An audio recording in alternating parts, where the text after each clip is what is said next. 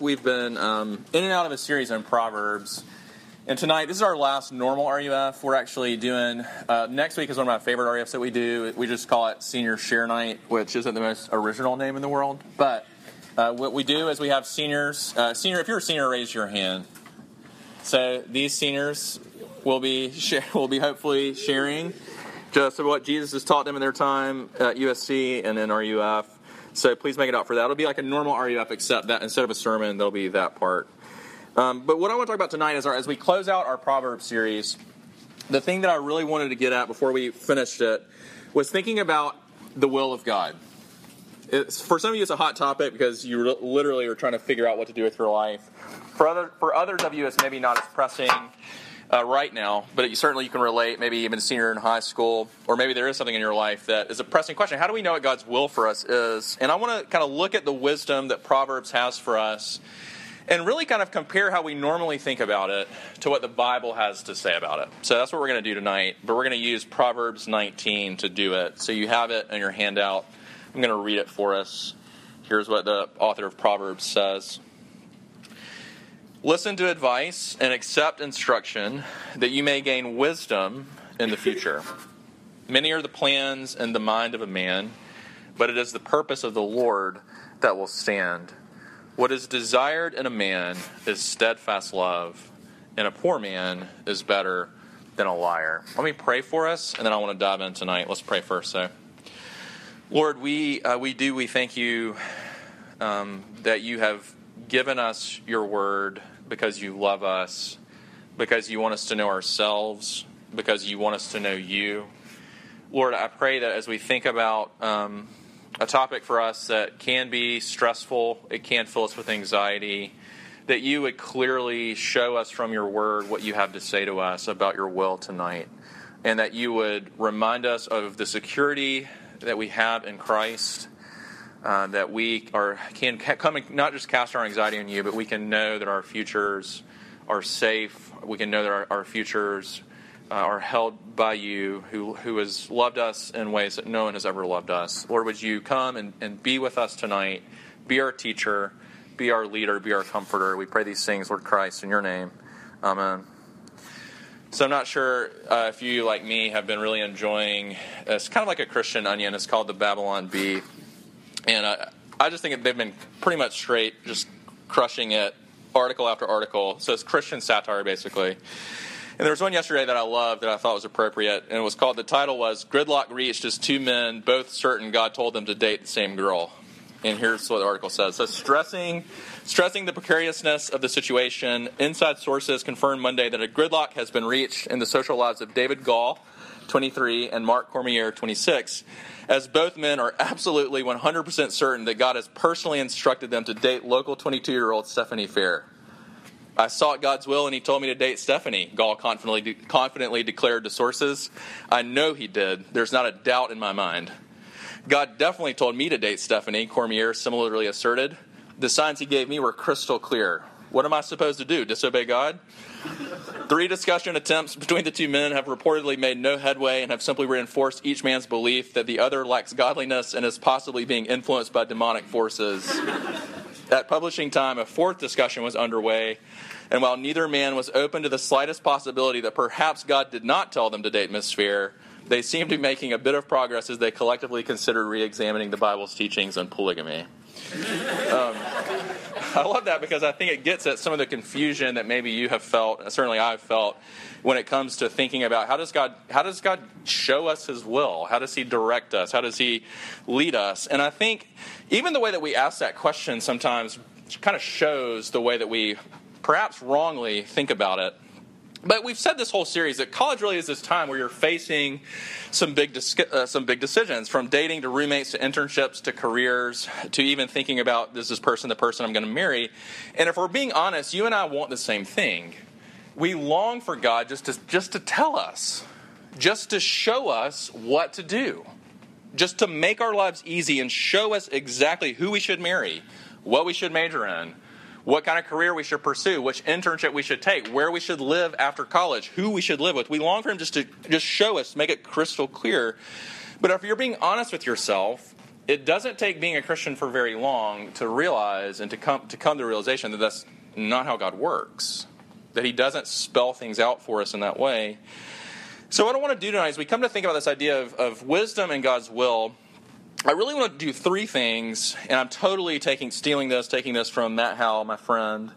Three things that I think need to happen for us to come to a settled place to biblically think about. How should we think about? What does the Bible tell us to think about this subject of God's will? First, three things that have to happen for us. First, we have to change our expectations. Second, we have to avoid the pitfalls. And then lastly, we have to pursue and work the process. So first, we have to change our expectations. Second, we have to avoid the pitfalls that most of us fall into. And then lastly, we've got to learn to work the process. I'm going to explain that as we get there. So first, think with me for a second about changing our expectations. And what's interesting is, if you look at verse 20, what we wanted to say is this: listen to advice and accept instruction that you may know the future. That you may know exactly what God is going to do. That you might know, if we could say it like this, the end of the story before we get there. I had a friend who, growing up, who did this funny thing. Every time they went to read a book, they could not finish a book unless, when they started a book, they would go to the very end and read the end of the book first, so that they could go back to the beginning and not have this sense of anxiety as they read it. They could not bear not knowing how it ended, so they always read the end first and then read the entire book. And when I think about that, that's exactly how you and I want it to be. We want God to show us the end first, and then we can go into this decision that we need to make. But that's not what verse 20 says. Verse 20 says something. This is, if you don't get anything from tonight, this is what I want you to get.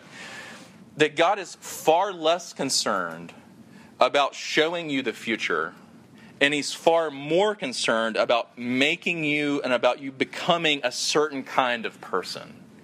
And that's why verse 20 says that you may gain wisdom in the future. Let me say that again. God is far less concerned with showing you the future. He is far more concerned with the kind of person that you're becoming. Are you becoming a person who loves him and is full and growing in wisdom? He's far more concerned about that. In other words, we want God to tell us what to do. And God, over and over again throughout your life, and he's already done it in some of your lives, is more concerned with who you're going to be. Because who you are going to be is going to shape what you're going to do. And in some ways, you're going to see, this might be disappointing to you, what you're going to do doesn't even matter. It's far more about what you're going to, who you're going to be. So let's just think about it like this. We want God to tell us who we should marry. But instead, God wants us to become the kind of person who only marries someone who points us to Jesus and who loves Jesus more than us. The kind of person who marries wisely. We want God to tell us where to move. And it seems like God is much more concerned that we become the kind of person who heavily considers in our move the kind of church that's around that place, the kind of people of Jesus that are around that place, the opportunities in the community that we can serve and use our gifts for the kingdom in that place. We can say, okay, let's do it like this. We want God to tell us what job, what internship to take. But it seems like God is much more concerned that we're the kind of person who has courageously explored our gifts, but humbly sought community and wise counsel, people that are older than us and love Jesus more than us, and looked at them and said, what do you see me doing? What kind of job do you see me taking? To have both the boldness to explore our gifts, but the humility to listen to wise counsel around us. In other words, God is far less concerned about showing us the future, and he's far more concerned with what he says in verse 20, that we gain wisdom for the future, if that makes any sense. And this is what's interesting. This is where we can say when we are desperate for God to tell us his will, what he's going to, but we mean by that what he's going to do. But in a sense, he's already told us his will. And his will is that we grow in wisdom. His will is that we grow into the kind of person that loves him and is skillfully, the idea of wisdom is skillfully living to Jesus in the gray areas of life. This is how I was thinking about it. So I met with a friend this week who has played in bands his whole life. He literally, from high school age, didn't go to college. He just started playing different instruments, mainly rhythm guitar and bands. And he married older in life, and his wife is actually a different kind of musician. She plays trumpet, and she mainly plays in like the Florence Orchestra. So like if there's a concert in Florence, she'll get called in to play her trumpet piece. And I was asking, which job is harder? And he was like, it's interesting, my wife, what they'll do is they'll mail her the sheet music in advance, and all she has to do is read the sheet music a couple times, show up, and play her part. And in a certain sense, her job is much easier than mine. Because my job is I get out there, he's like, I don't read music, but my job is to follow the band, follow the note, and play along as we go night after night. And I was thinking about this, I think this is a good example for me at least, of how we want God's will to be versus how he wants it to be. We want God's will to be like sheet music. He just says, here it is, play it. And God seems much more interested in you learning to play along the note and the rhythm of what it means to be a grace-filled, wise person, much more concerned about who you're becoming, not showing you the future. Now, if you're listening at all, you realize this is radically different than maybe what you've ever heard or how you typically think or how I typically think about God's will. Especially growing up for me, I typically thought about God's will as this thing he has that he wanted me to figure out. So he's got this will for my life, and my job, but he's kind of like keeping it from me. And my job is to like come in and like Sherlock Holmes way and like discern the clues and kind of put the pieces together. So there's a sense in which I used to think that you could be outside of God's will, or there was a sense in which, there was a way in which he just refused to show you. But I think this kind of does two things when we begin to think, because this is not the way the Bible paints the picture. First of all, God is never in Scripture as God is portrayed as sneaky or cruel. Like when Hebrews said he has spoken to us in many ways through the prophets, but in these last days he has spoken to us in his Son. Part of what Hebrews is saying is God absolutely makes crystal clear who he is and what he wants for you. And there's a sense in which we don't think about his will rightly. The other thing that I think we do is part of us thinks about God's will in that way because it kind of makes us avoid having to take responsibility for our lives. And it perpetuates this kind of Christian immaturity in us, where instead of becoming a kind of person who understands and the wisdom of Scripture and knows how to apply it in our lives, we kind of blame everything on God. And that brings us to some of the pitfalls. So here are some of the pitfalls that I think we need to avoid that certainly, if you're like me, you've fallen into. There are 5 of them that I want you to follow along with me. First is what we could simply call signs. This is where we do that thing where we make decisions based on signs. Rather than just making clear his will to you, God carefully places little clues around, and your job is to discern them. He's kind of the Moriarty, you're the Sherlock, and you're trying to discern the clues. The problem with this is it's just not the picture of God that Scripture paints. The thing I kept thinking about today, my freshman year, I came to Carolina, and I was miserable. Like, I hated being here. I had a roommate falling out, and so I really started thinking about transferring. I'd grown up a huge Clemson fan, so I started thinking, I'm going to transfer to Clemson. As soon as I get to Clemson, my life is going to be rainbows and just unicorns and just happiness. So I remember trying to figure out how do I make this decision. It was a big decision. I'd gotten a scholarship to Carolina, and I remember one day driving around town. This was at the beginning of Christmas break my freshman year, and I remember trying to discern God's will for me, and I remember seeing Carolina stickers, and I thought, I should stay. And I remember getting behind another car, it was a Clemson sticker. I was like, I should go. And literally I remember this happened like back and forth like 6 times, and I was like, Jesus, why don't you just make your will clear to me? I ended up going to Clemson. I lasted for a week, and then I came home. It was pretty depressing. But sometimes we do it like that, where we're looking for these little signs, and it betrays this view of God that says he's sneaky and hides himself, and that's just not the God of the Bible. That's actually, there are gods like that in the Bible, but they're always the gods of the culture that we're supposed to reject. The God of the Bible reveals himself, but he's not sneaky and cruel. So signs is one pitfall to avoid. Second, we could call it Bible roulette. This is where we do that thing where we need help making a decision. Do I take this internship or that internship? And so we randomly open the Bible and we find like a verse. And so like imagine trying to think about, do I take this internship in Atlanta or do I take it in Greenville? And then you open the Bible and it says, and then Judas went and hung himself. And you're like, close the Bible again. You're like, all right, let's try this again. Atlanta or Charlotte? And you open the Bible, and Jesus said, go and do likewise. And you think, okay, not helpful.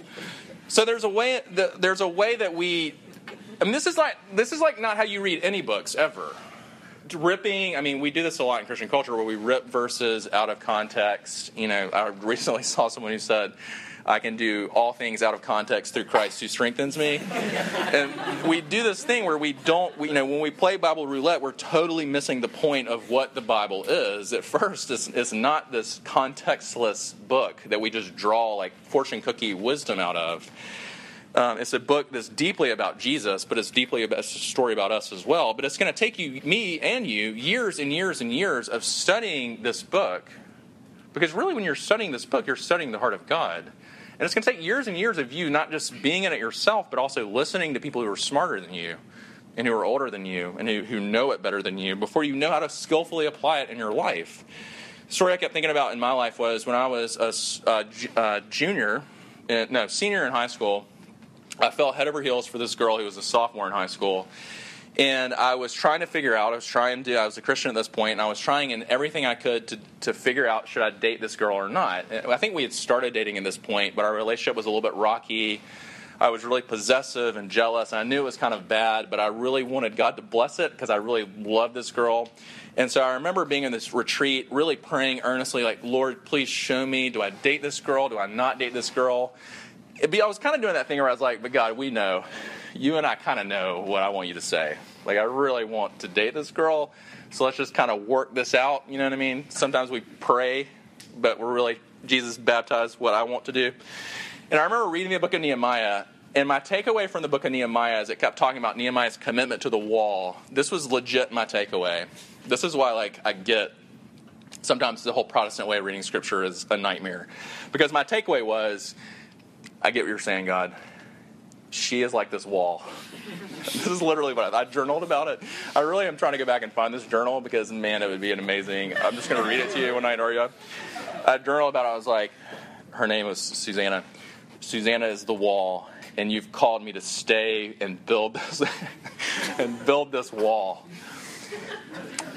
And if I had, said something to anybody, just, probably any Christian, not even, my youth group leader, probably just, any Christian, they would have been like, that's probably not what Nehemiah is about. Nehemiah probably wasn't written for your high school relationship. I'm just going to put that out there.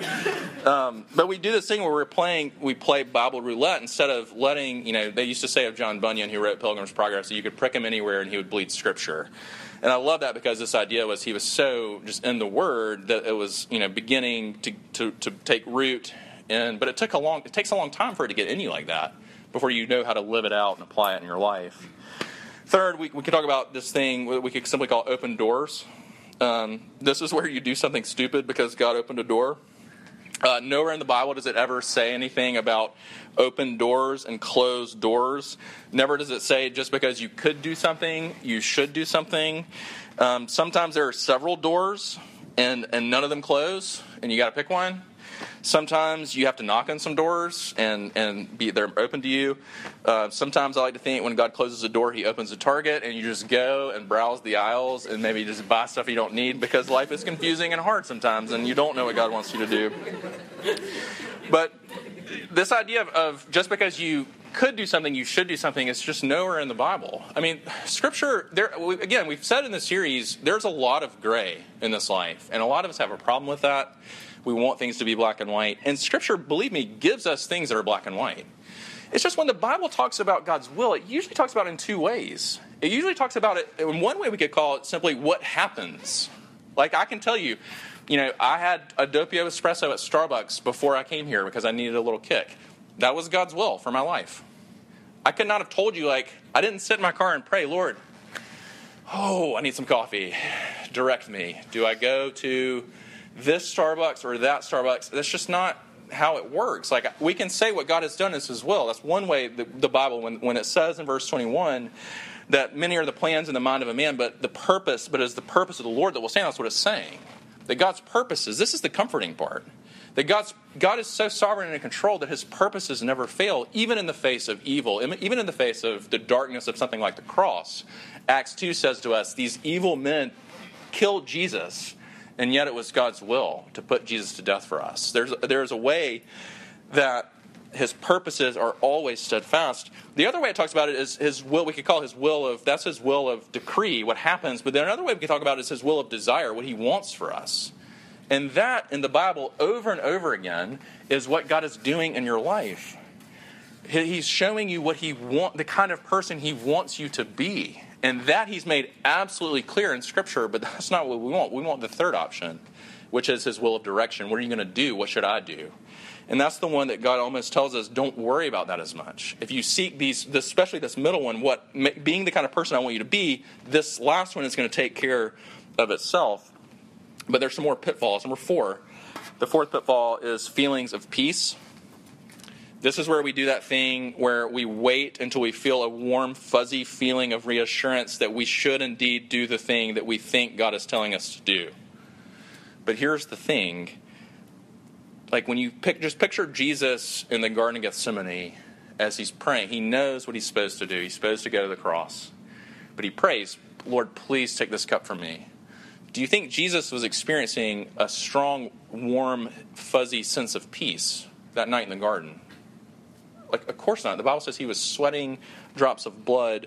Sometimes the problem typically for us is it's not that we don't know what we should do. The problem is we lack the courage to do it. The problem is we don't have the strength or the courage to do the next right thing that we know God has clearly showed us or called us to do. Most of the time we don't need peace, we need courage. And this is the fifth one, the fifth pitfall. And this one's a little bit harder. It's simply the God told me card. The God told me card is hard because it's the ultimate trump card. Like if I were to say to you tonight, God told me to say, break up with this person, you wouldn't, like, what would you say back to me? Or if I were to say, God told me you should take this internship in Charlotte. Like, how do you argue? It's a trump card, but it's a trump card that you and I should really never play because Scripture never shows us having this direct access where God clearly speaks and shows. Of course he speaks to us through his word. Of course he leads and speaks through his spirit, but it's always connected and based to his word. And sometimes we need to be careful. There's a way where maybe we should say, I sense that God is leading me here, or I sense that maybe God is saying this to me, but there always should be a humility when we say something like, God told me. I love the way that Kevin DeYoung says this in his little book. If you're looking for a little book, can't do everything in a sermon, but if you're looking for a little book that just nails this topic, it's Kevin DeYoung. His book is called Just Do Something. And here's what he says. He tells the story of one of his roommates working up the courage to ask a girl out. And here's how he tells the story. He says, first he frames it. He says, we need to be careful that we aren't using, this is in your handout, we need to be careful that we aren't using God as the trump card in all our decisions. If we say God told me to do this or God's leading me here, this puts our decisions out of reach from criticism or concerns. We should choose some different terminology. I prayed about it and this seems best, or it seems like the Lord is leading, would be a more helpful way of communicating our dependence on God.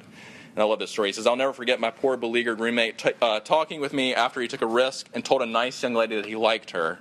It turned out she was not interested. But instead of just saying, I'm not interested, or I don't like you, or quit stalking me, she went all spiritual on him. I've been praying a lot about you, and the Holy Spirit told me no. Poor guy. He got rejected not only by this sweet girl, but by the Holy Spirit. The third person of the Trinity took a break from pointing people to Jesus to tell this girl not to date my roommate. I didn't know that was in the Spirit's job description, but I bet at any Christian school or any Southern school, there are scores of men and women blaming God for their breakups. So I think when you think about these 5 pitfalls, maybe you relate to them, maybe you don't. But I think behind them are 2 things, 2 deeper truths that are really at the heart of the matter. Here's the first one, is we don't want to grow up. The reason you think about God's will the way you do is you don't want to take responsibility for your life. You don't want to be you want to be the kind of person who knows the future. You don't want to be the kind of person who has to put in the years and years and years of discipline and obedience that makes you the kind of person who grows in wisdom. You don't want to be the kind of person who has to choose and do hard things, or who has to honor your commitments that you've chosen, that you've committed yourself to. You and I, if you're being honest, we are afraid. We don't want to grow up because we're afraid if we make a decision. The word literally means to cut off. So, for those of us with FOMO, making a decision is the worst thing in the world because it means we're dying to 100 other things when we commit to one thing or one person or one path. We're cutting off and killing this whole host of other things, and that takes guts. That takes courage to do that. to grow up and take responsibility for your choices. But the other thing, and this is the more deeply spiritual part, is that we don't want to have to trust God. It would be the reason why we wish God would show us the future is because then we wouldn't have to trust Him. Then we wouldn't have to follow Him. Then we wouldn't have to sort of cling to Him and say, Lord, even when I can't trace your hand, Spurgeon used to say, I know I can trust your heart, and I can trust what you have to say to me is good for me. What you have for me is good for me, even if I can't see it or can't know it. The way I was thinking about it was my daughter. One of my daughters, she's about to be 11, and she is our most indecisive. And she's our most indecisive because she's a perfectionist, and she hates ever having the possibility of making a mistake. And so she's always done this thing, especially with Alyssa, where in the morning we're getting ready for school. If Alyssa does the thing where she says, here are 2 outfits, you pick one, she like melts down. She's like, we had this happen a couple weeks ago where it was like, you could tell she couldn't just pick one. And it was beautiful to watch her and Alyssa power struggle, because Alyssa was like, no, you pick. She was like, no, you pick for me. And the reason she wants mom or dad to pick for her is because she doesn't want to ever be wrong or choose wrongly. And I kept thinking, like, what if we get to freshman year of college and Jane Mack calls on the phone and is like, Dad, what should I wear today? The temperature is like 65. It's borderline. Do I wear shorts? If I wear shorts, I can't wear these shoes. And I'm like, I hang up. First of all, I probably wouldn't answer because I don't answer phone calls typically.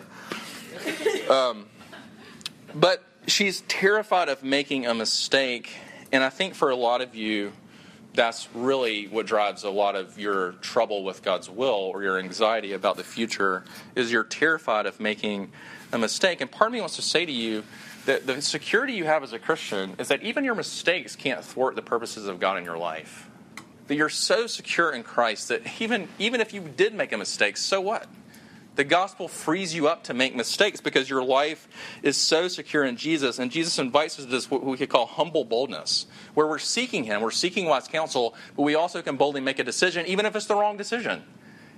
And follow and know that we're so cared for that our mistakes can't thwart His purposes. Well, so what do we do, though? So, all right, that's helpful, but is there any more advice? And this is the last thing I want you to see, is working the process.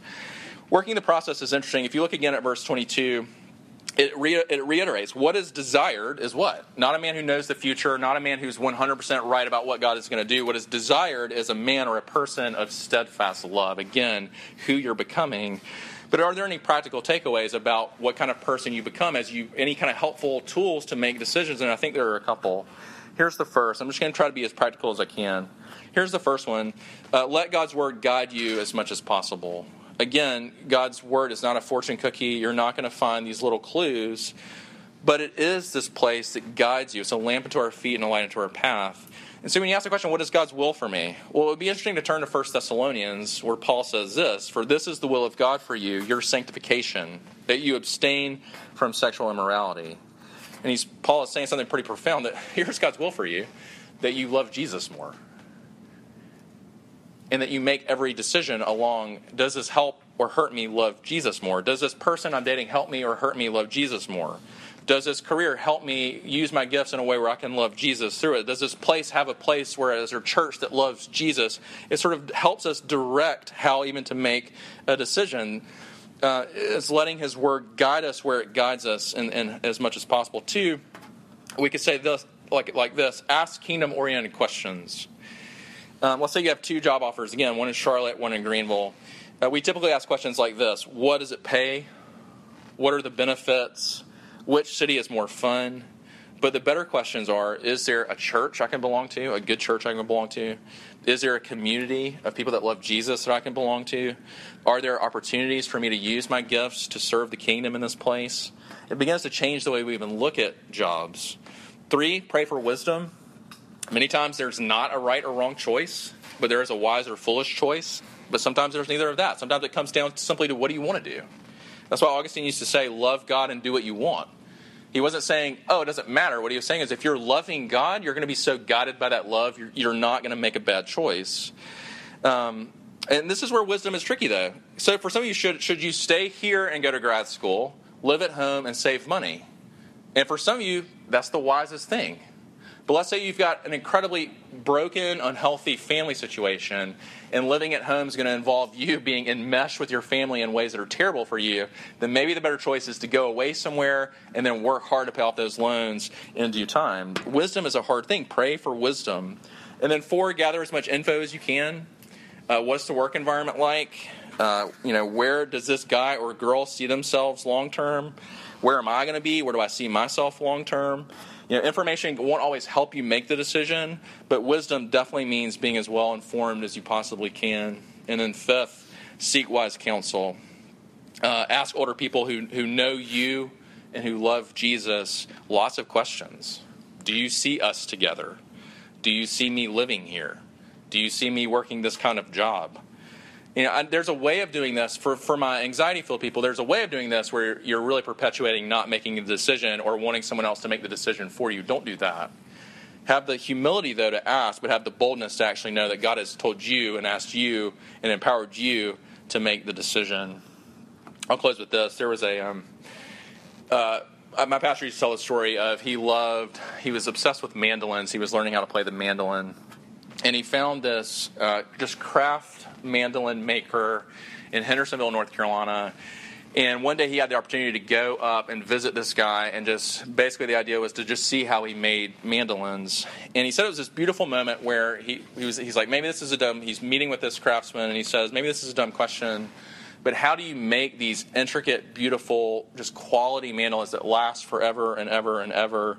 And the guy said, his answer always stuck with him. He said, it's easy. I take a block of wood, a beautiful block of wood, and I carve away everything that's not a mandolin. And I've always loved that, because I think when we come to think about God's will in our lives, you want to know God's will for you? This is God's will for you.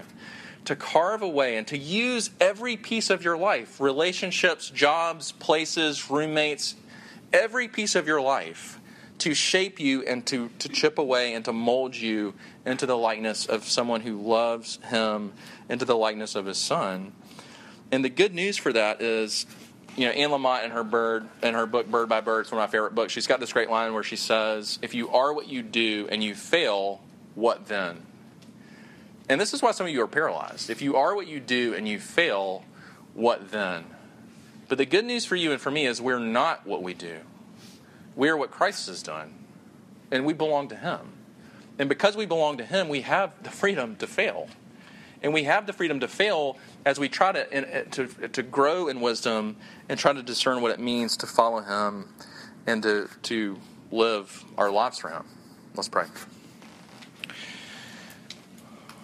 Lord, we ask that you would be the one who comes and continues to teach us, continues to free us, continues to shape us according to your word and according to the gospel. Lord, give us that freedom and the good news tonight. We pray these things, Lord Christ, in your name.